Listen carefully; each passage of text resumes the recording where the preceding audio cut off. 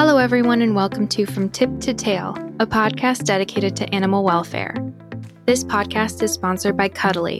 Cuddly is the only crowdfunding platform built specifically for animal welfare organizations worldwide.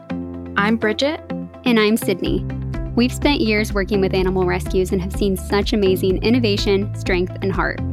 Having this personal connection with rescuers has made us more informed, grateful, and inspired. We hope by giving you an inside look, you will be too. Today, we're going to be sitting down with Amy, founder and president of Pathway to Hope, which is an organization dedicated to the rescue, rehabilitation, and adoption of abandoned dogs and cats, with a focus on special needs cases. Pathway to Hope has been around for years, and they continue to be a staple in the rescue world because of their endless dedication to making animal lives better. That's why we were so happy to bring Amy on to talk about her experiences over the last decade in rescue and how narrative writing makes a difference in fundraising.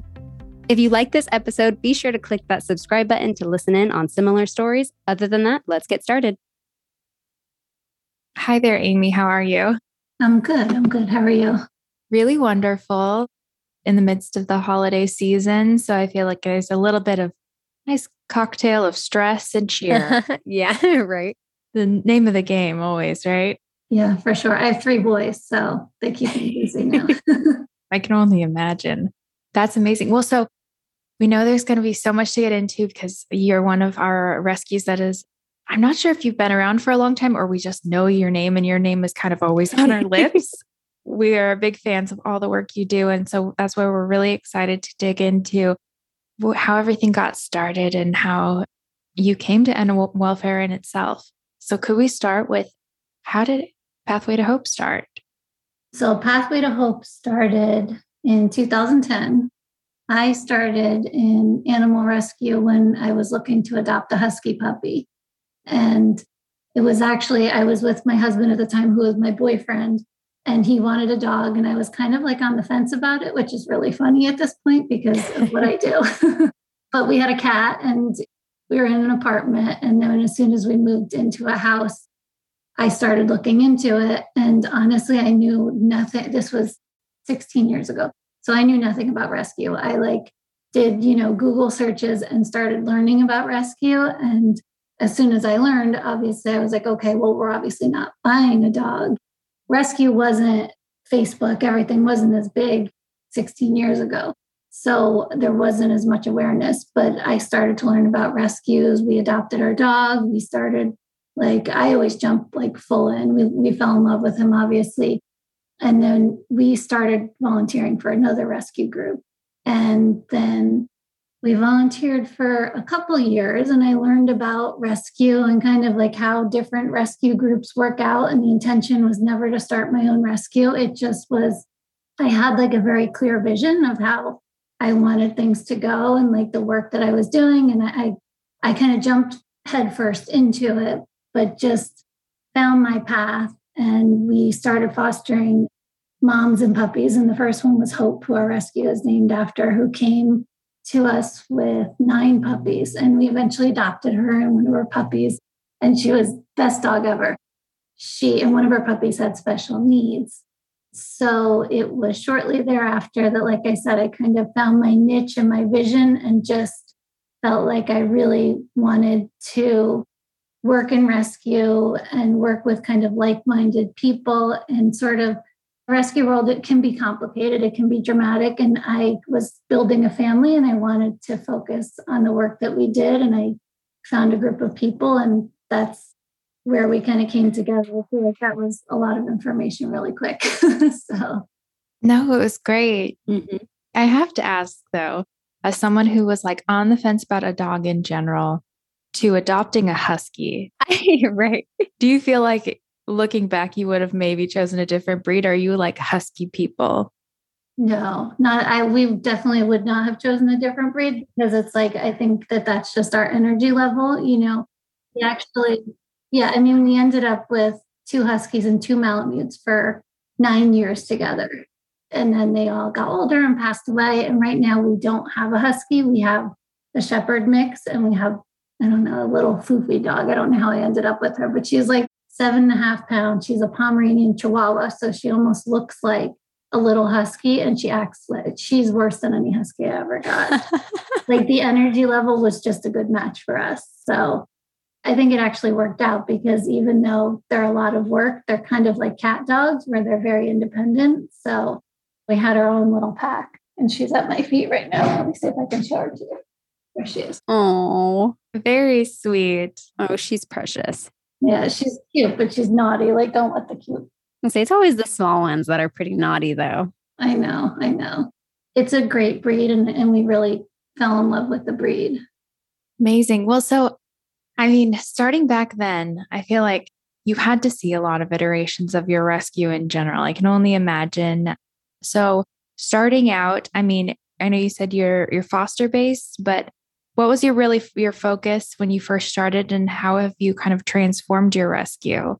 Has a lot changed over the years? A lot has. And, I was thinking about it, and I think the best way to say it is we're like very much a need-based rescue. So we started out rescuing stray and feral cats because I had found some stray and feral cats when I was at a bachelorette party, and it was like right at the same time as we founded the rescue.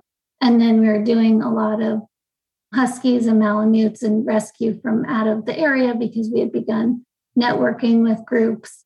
And then we started to be a little bit more well-known in our area. So then we were doing a little more local rescue. So we started to rescue pit bulls.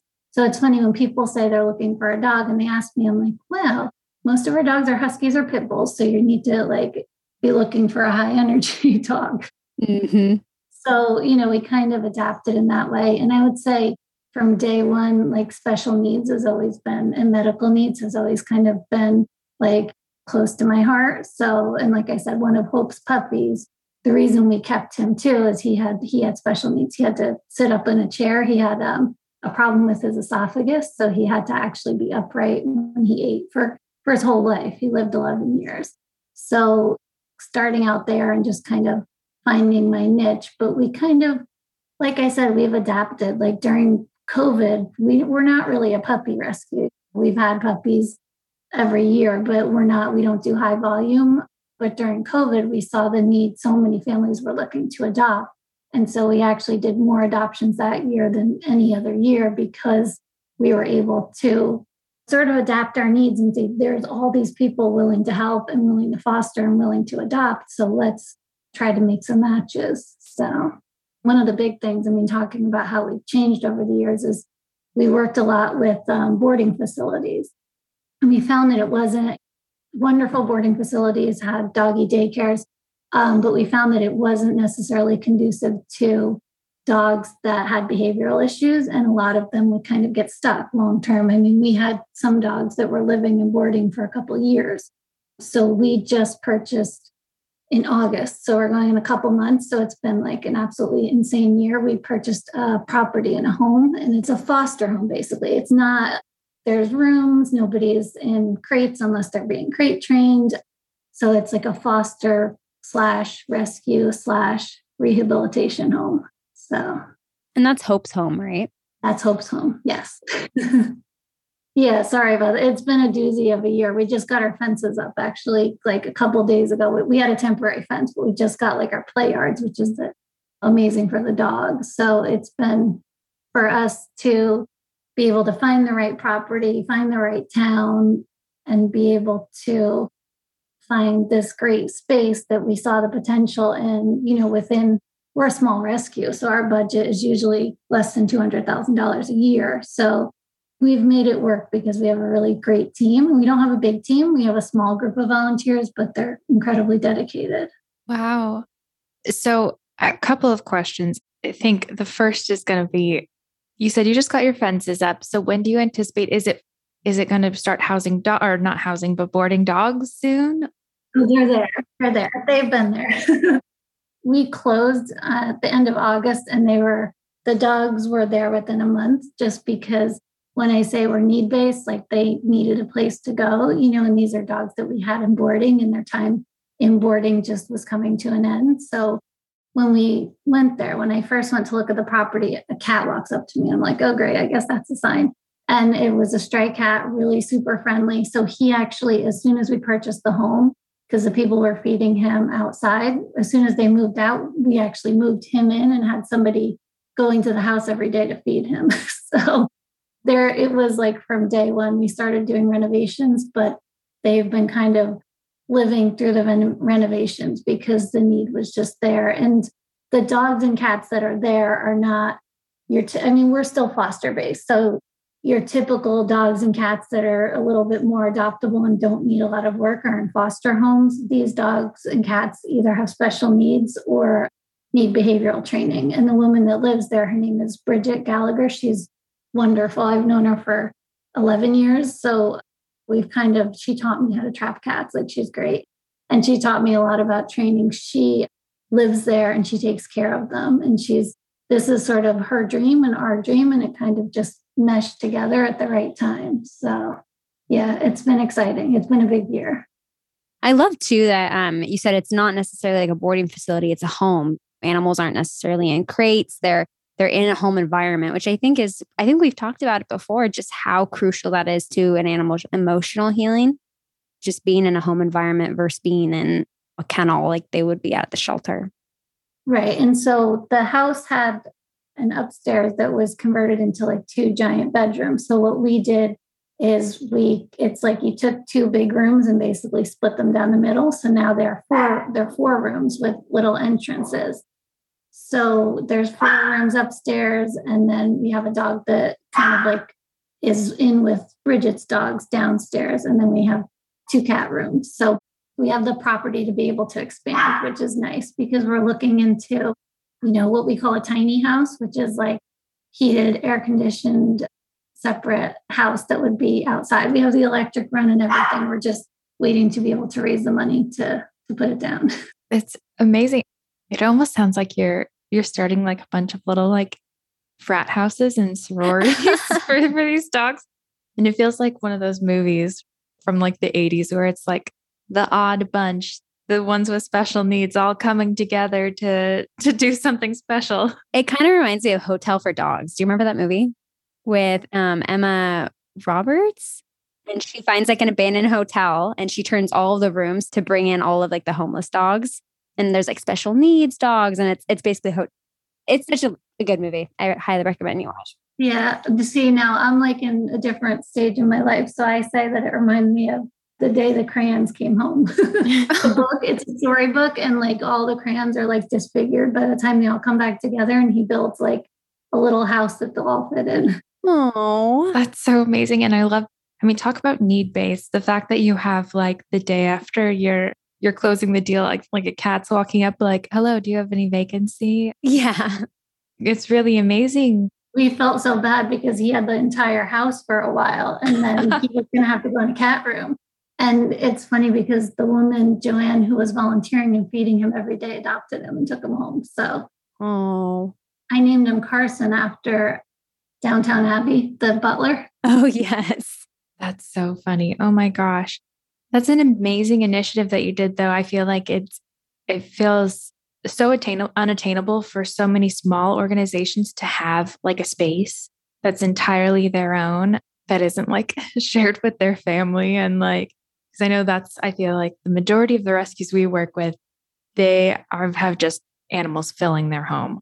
And at a certain point, it's not reasonable. And I think a lot of them recognize that. So it's an amazing feat. And I love how you mentioned that your budget, because I think a lot of organizations will assume that you have a much bigger budget and that you have endless resources, but you kind of just figured out how to make this work for you. Right. And it, like I said, our budget tops is $200,000. It's probably a little bit more this year, obviously, but we found a loan company that was willing to work with us, and we purchased the house, and we just fingers crossed and had a lot of faith in like the people that we've worked with over the past 10 plus years, and everybody has chipped in together. And it's just like, we don't have large donors, that you would see that are with big organizations. I mean, we have very generous donors, but it's really just kind of the little guys all coming together. I mean, we do a cookie cutter and an ornament fundraiser with my son, and like he raises like $500 at a time. but which is a lot, I think, for the ornaments. He does a great job. But I'm saying like it's those like little initiatives that come together to build what we do. Well, and so we had Ramapo on earlier last week, and that's what they were saying as well. And I think there is that thought of like, if you don't have the big donors, you can't make the big moves. But I think what we've all seen because of the pandemic is it's actually a little bit safer to have a ton of small donors, because the likelihood that you're going to have a mass amount of them drop off is really low compared to if you have one really big donor that falls off, that suddenly isn't donating. Like that can cripple an organization.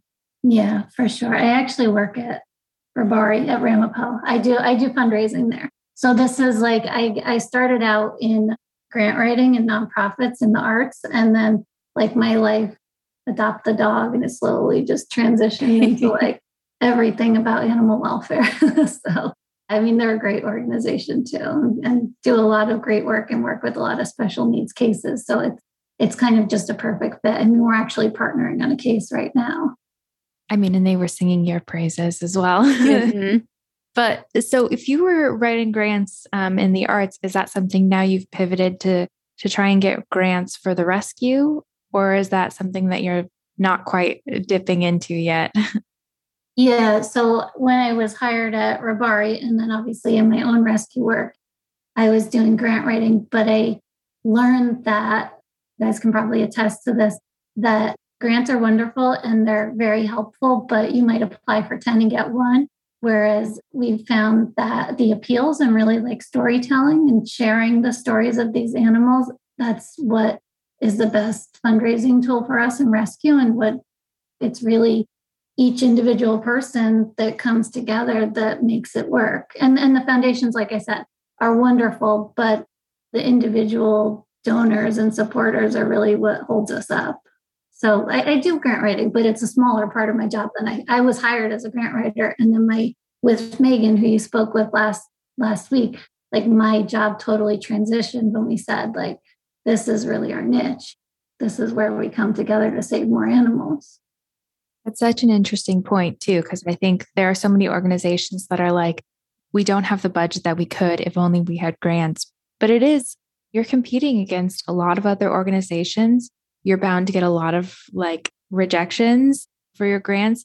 And even we were speaking with another rescue who talked about how important grants were for her. And she was working in Mexico and saying, yeah, I take 6 months out of the year just to sit down and remove myself from rescue and just knock on doors and write grants and just hammer down. And that's almost what you have to do. Is it becomes a full-time job that even takes you away from the animals, which isn't always something that every organization can afford to do.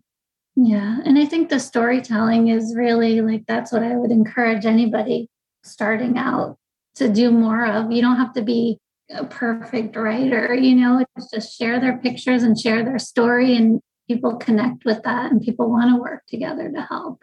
And like I said, the foundations are amazing and the grants are amazing. But when we're like on the ground running, sometimes it's hard to stop yourself and sit down and write and knock on the doors and make the phone calls and. Yeah. It feels a lot less fulfilling, I think, to fill out paperwork than to like have an animal in your arms. Which is why I'm where I was doing like arts administration in the past and doing a lot of sitting at the computer. And it was good. It was fulfilling in different ways. It was a little less dramatic. That part was nice, but this is definitely where I found my life's path. Well, so I don't know that we want to steal your secret sauce, but could you tell us when you're doing storytelling, if there's some key takeaways that you found that are really helpful with your community? Obviously, every community is going to be a little bit different. Different rescues have different niches, but I'm wondering, as far as avenues that you speak to your community and like storytelling tools, are there any takeaways you've learned in animal welfare?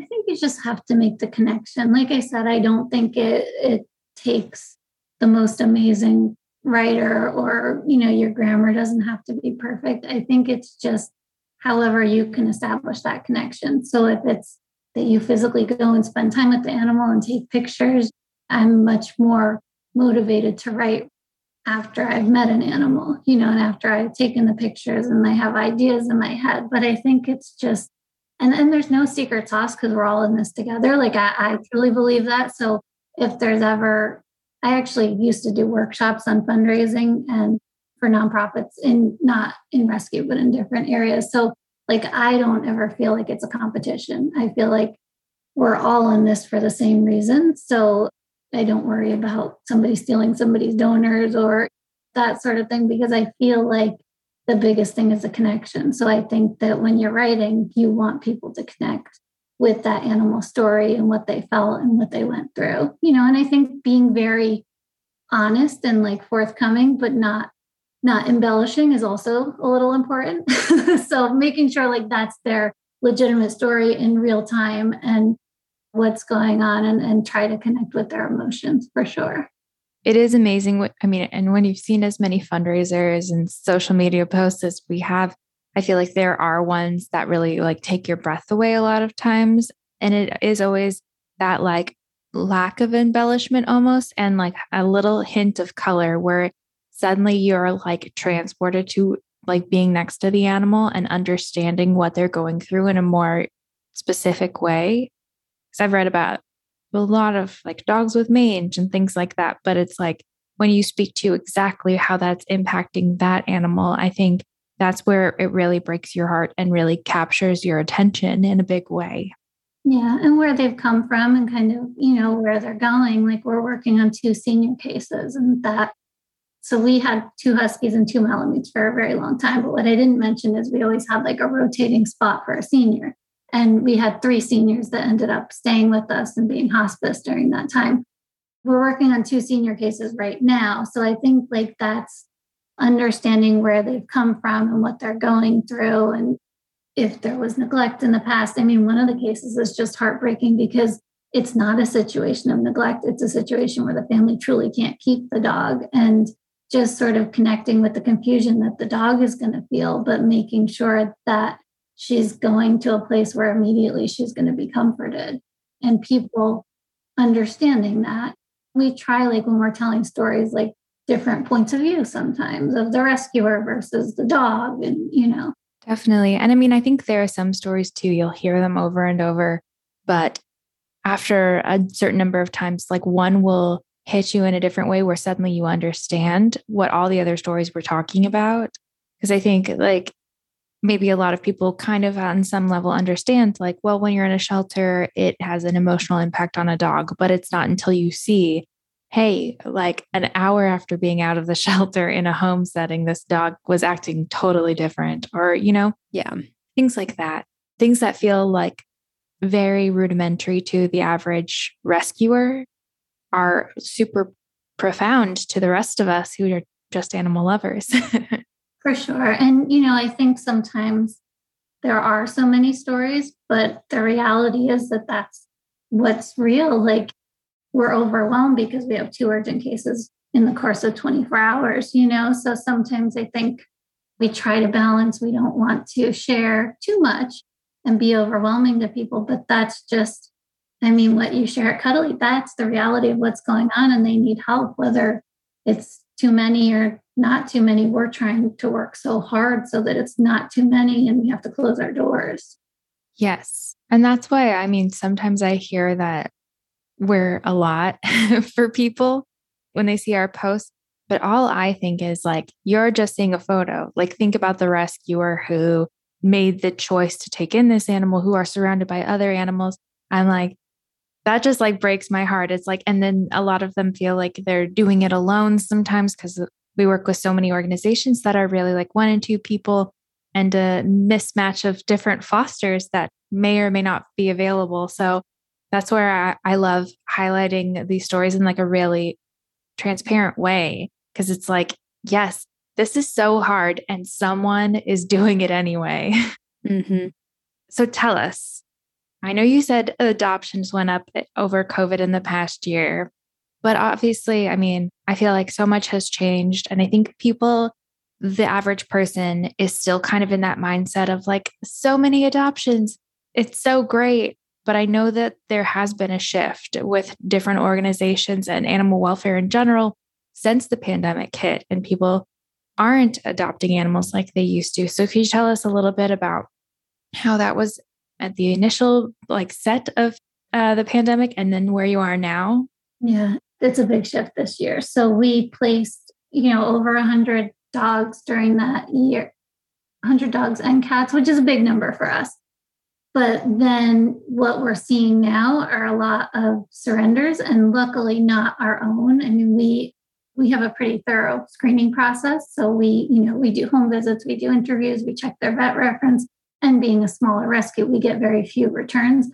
But we're finding that the average call for a surrender right now that we're trying to help, like an individual, they're between the ages of 6 months and a year. So there are a lot of dogs that, cats not as much. I think people can go back to work and their cat is fine hanging out on their own, but the dogs, I think people got in a little bit over their head, and a lot of genuine people, but with all the best intentions, but life gets busy again. And they're like, whoa, this is a lot. So I think that that's what we're seeing. And we're even seeing, like I said, more senior cases, which obviously those dogs weren't acquired during COVID, but it's a life shift and people are struggling a little bit more now. I mean, moving, a couple families that we've helped were moving because they're moving in with somebody else because they can't afford their living situation right now. So it's definitely been a shift in having to, I always hated working with owner surrenders. I'll be honest. I preferred taking a dog out of a shelter with whatever issues they had and just figuring it out versus worrying, is this person telling me the truth? Is there more to it? Like, what's going on?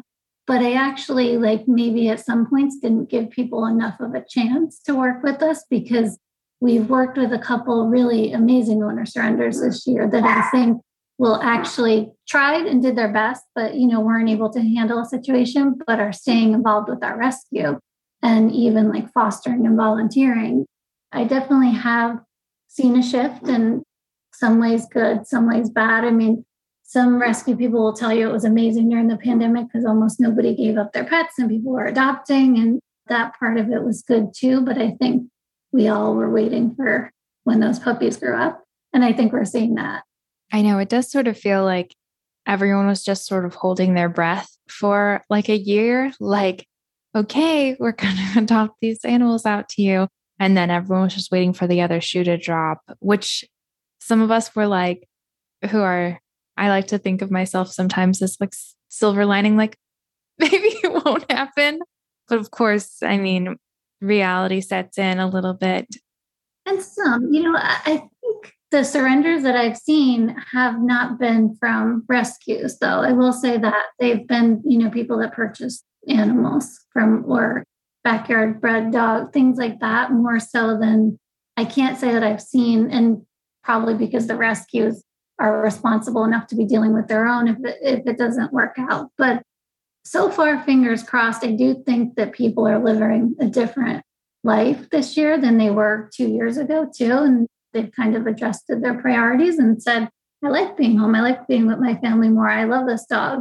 I do feel like I was expecting more than came back because I crossed my fingers and we've been really fortunate so far. I'm thinking that a lot that are coming back into rescue were not initially in rescue, if that makes sense. Yeah, maybe people who weren't, because I feel like when rescues adopt out, you're educating and you're making sure those people are going to be responsible pet owners versus somebody. I mean, I can't speak for all backyard breeders or people who purchase from even reputable breeders. You can't really speak to what they're educating those people that they're giving their dogs off to. So that is a little eye-opening. That is an interesting take. Yeah, I mean, even what you were saying too about, and I know the rescues, every rescue we've talked to, they're like, yeah, and we tell people, if you're going to return the dog, please return it to us. Because I think, obviously they're devoted to this animal at this point. There's been that love there. They went through all the trouble of helping them heal or getting them in a good position to be able to be adopted out. And so they're like, no, we want to be responsible for this animal until the end. Mm-hmm. It's a requirement. Yeah. Oh, it's in the contract. So it's right. If they give the dog away, then they're in trouble. And we actually updated our contract. When was it? In 2020, we had a little bit of an issue. So we updated it that there's like a financial stipulation in there that you have to pay a lot of money if you don't do what you're supposed to do. So I think most rescues feel that. I mean, there's a spectrum, of course, but I think most rescues feel that way, that they are invested in the dog. And so if it's, I tell everybody when I do an interview, 2 weeks, 2 months, 10 years, please reach out, you know, and not just if you have to surrender, but if you have a medical bill and you can't afford it, always call us. We try to stay as involved as possible. We have a Facebook page that's a private group just for our fosters and adopters, and everybody shares pictures and like siblings like connect, and it's really cute. I love that so much. It feels so fun because it's like, I feel like anyone who has an animal too, all you want to do is talk about your animal all day long. Yes. So that's got to be really fun. You writing so many fundraisers and creating those stories for these animals. I'm wondering if there's one that's really stuck out to you in all your years of, I mean, obviously Hope must have been one, but I'm wondering if there's another animal whose story really stuck with you and kind of inspires you as you're going through every day in rescue. There's a lot. It was actually her puppy that almost like taught me. This was, oh gosh, how many years ago was that? I'm going to keep dating myself, but 2008. And he developed the medical condition megaesophagus. His name was Cole. As I said, we adopted him, but he wasn't supposed to live. I mean, the vet said that he wasn't going to make it, that he was going to be a failure to thrive, that he'd starve to death because of his eating issues. And I worked with the rescue at that time, and it really let me see that when you share the story of this animal, I mean, he was this tiny little puppy with a feeding tube and the cutest thing ever. And we made a video, which I don't even know what we made it on at that time because there was not the technology. Like, I wish that I could save it. I remember I tried to, but I couldn't find it. But we made this like terrible video to music, and people just like responded and connected with him. And he lived to 11. Like, he was an amazing dog. So, I mean, he was my own. He actually wasn't a pathway dog. He was before, but it really kind of was the like impetus to like being able to share the stories and make people connect. When I started Pathway, I always say it was like on my credit card and like talking to people one at a time. There was no constant contact or whatever the other emails were. Like I would write the same email over and over and over again to donors and try to connect with them. So he was definitely the inspiration as far as like working with special needs cases for me. That's amazing. It feels so profound, right? When you post something and people actually care. I think especially nowadays, I'm like, there's so much going on social media that sometimes we'll post something and people are so involved and they're so excited to get involved and to help in whatever way they can. And to me, it never ceases to amaze me, especially on Cuddly. We see all these animals and we work with all these rescues. And so I feel like Sydney and I were so privileged to be able to see like the community across the country, like everyone's heart, like for animals they've never met in person. It's incredible. Yeah, it's crazy though. I mean, my own dog, I saw a picture. She was in the Houston flooding.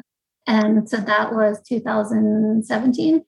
I saw her picture like randomly and reached out to the rescue. Like it was just like one of those things. And they eventually sent her up to me, but she was like this bald little puppy that was like chasing somebody's car right before the floods hit. Oh, yeah. So it just like, I'm like, how do people connect to a picture? Well, I mean, clearly you just do sometimes. And you just do.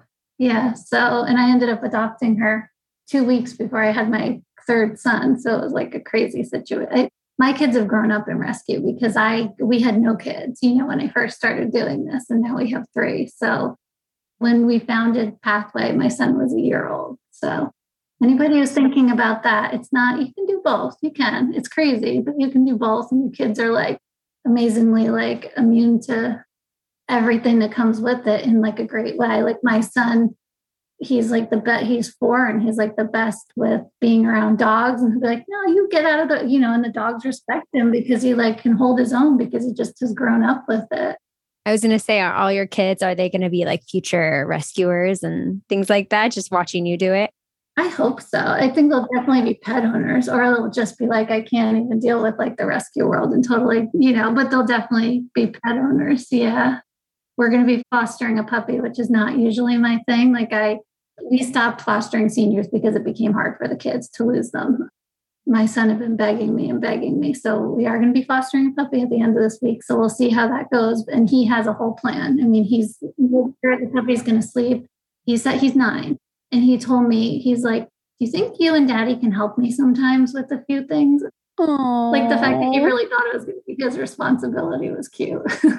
I love that he made a plan for it, like chart. Yeah. So in certain ways, they're just kind of like, they see a cute puppy usually and they're like, oh, that's nice. Like, whereas most kids would be like, oh my God, but then in other ways, they really do get involved. Your kids are going to be sleeping. Well, I was going to say they're going to be sleeping well because that puppy's going to tire them out, but they're probably not going to be sleeping well because puppy's going to be keeping them up all night. It works out. Like our dogs are younger now. And when I had kids, I had the senior dogs at that point. So it kind of has worked out good because now like the boys are bigger, they're more active, and the 2 I have are crazy. So it kind of just works out. Yeah. I do not have husky level energy. I'm just going to say that. So your families, I admire everything about your family because you guys must have good energy levels. Well, I've been trying to find another one, but the problem is our other dog we didn't realize how small she was going to be. I went to the rescue and she was a puppy at that time and she only grew to 7 pounds. So I'm still on the hunt for a husky that won't eat her. They have a high prey drive. It's not a mean thing. Just like, I want to play. And she does too. And she doesn't realize how small she is. Oh my gosh. Well, so we always like to ask some kind of fun questions. And given how long you've been in rescue, I have to ask, what is the naughtiest thing you've had an animal do in rescue? I think because I live with like kids and dogs, I probably think of certain things as like not naughty. My little dog is really like probably the hardest, not the hardest dog because she's small, so you can kind of just stick her wherever. She has given me a run. I mean, I always worked with big dogs and thought that was challenging, but she's given me a run for my money more than any other husky, which she runs away. She goes under the fence. She eats everything, but I would say probably the naughtiest, and it's not very funny, but we work with huskies and they scare the hell out of you because they run. I've had so many that run down the road up the hill and then just look at you and play chicken with you. I mean, thankfully we haven't. The endings have been happy, so I can say that part of it. But yeah, I mean, working with the breeds that we do, pit bulls too, like they're fun, but they're naughty, and they like to run. Oh, yeah. They don't think they're naughty. They think they're just playing. I'm going to say I have hounds in the house. So running is like a extracurricular activity that they love. Oh, and it scares me. Yeah. We are like a no off-leash rescue because it just is so scary, right? If they get loose. Oh, yeah. Because the second you try and go after them, they're like, oh, play? And they run the other way. Yeah, I always tell people, just teach the dog. I don't care if your dog can like give you paw or anything like that. Just sit and stay. You got to make sure they do that. Because the one time one of my fosters was like running down the road and I was chasing him and he thought it was like the best game ever. And I finally was like, you sit and you stay. And he just sat down and waited. And I'm like, thank God I taught him that, That's clutch. Oh my gosh. Well, so wondering if obviously you like Rabari just a little bit, but are there any other rescue organizations or animal welfare groups that you kind of have a crush on that you like the work that they're doing? That's a hard question. I mean, we work very closely with Rabari. We also work with it's kind of connected because it's Stephanie from Second Chance Pet Adoption League, and she works mainly with seniors. So of course, like that, a soft spot for us. And she's wonderful. She runs a dog kennel at Rabari. So yeah, I mean, I would say her rescue group is really great. And we've worked a bit with helping Good World Shelter, which I know you guys work with too. And their work is really profound to me because what they're dealing with is next level to what we're dealing with in a different world. We've taken dogs from them and we transform animals' lives here, but not to that. I mean, there's no opportunity if they don't come here. Oh my gosh, yes. Our last question we always ask is, I think, one of the harder ones.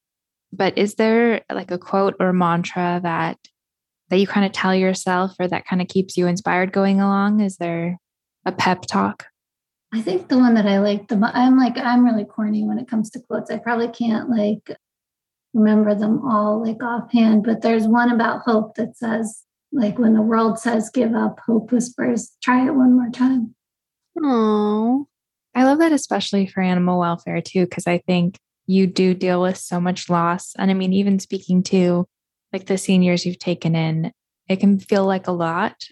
But if you just give it one more try, a lot of times that's all you need to kind of stay inspired. Right. It's like the just keep swimming kind of thing. That's what you remind yourself. Just one foot in front of the other. And, you can only go in one direction. So, yeah, for sure. Absolutely. Well, thank you so much for chatting with us. We're such a fan of all the work you do. And so honored you took a little time out of your day. Thank you guys for all you do, because it's really been transformative for us, and to be able to open the doors for another animal and know that there's an organization, that can help us. So thank you. We loved the chance to connect with Amy over this amazing conversation. It's incredible to hear how far she's come and all the animals' lives she's changed because of it. If you want to learn a little bit more about Pathway to Hope, you can check our show notes or our blog. And as always, remember to rate, like, and subscribe to this podcast. And be sure to follow Cuddly on all social media accounts at We Love Cuddly. That's CUDDLY. Thanks, guys.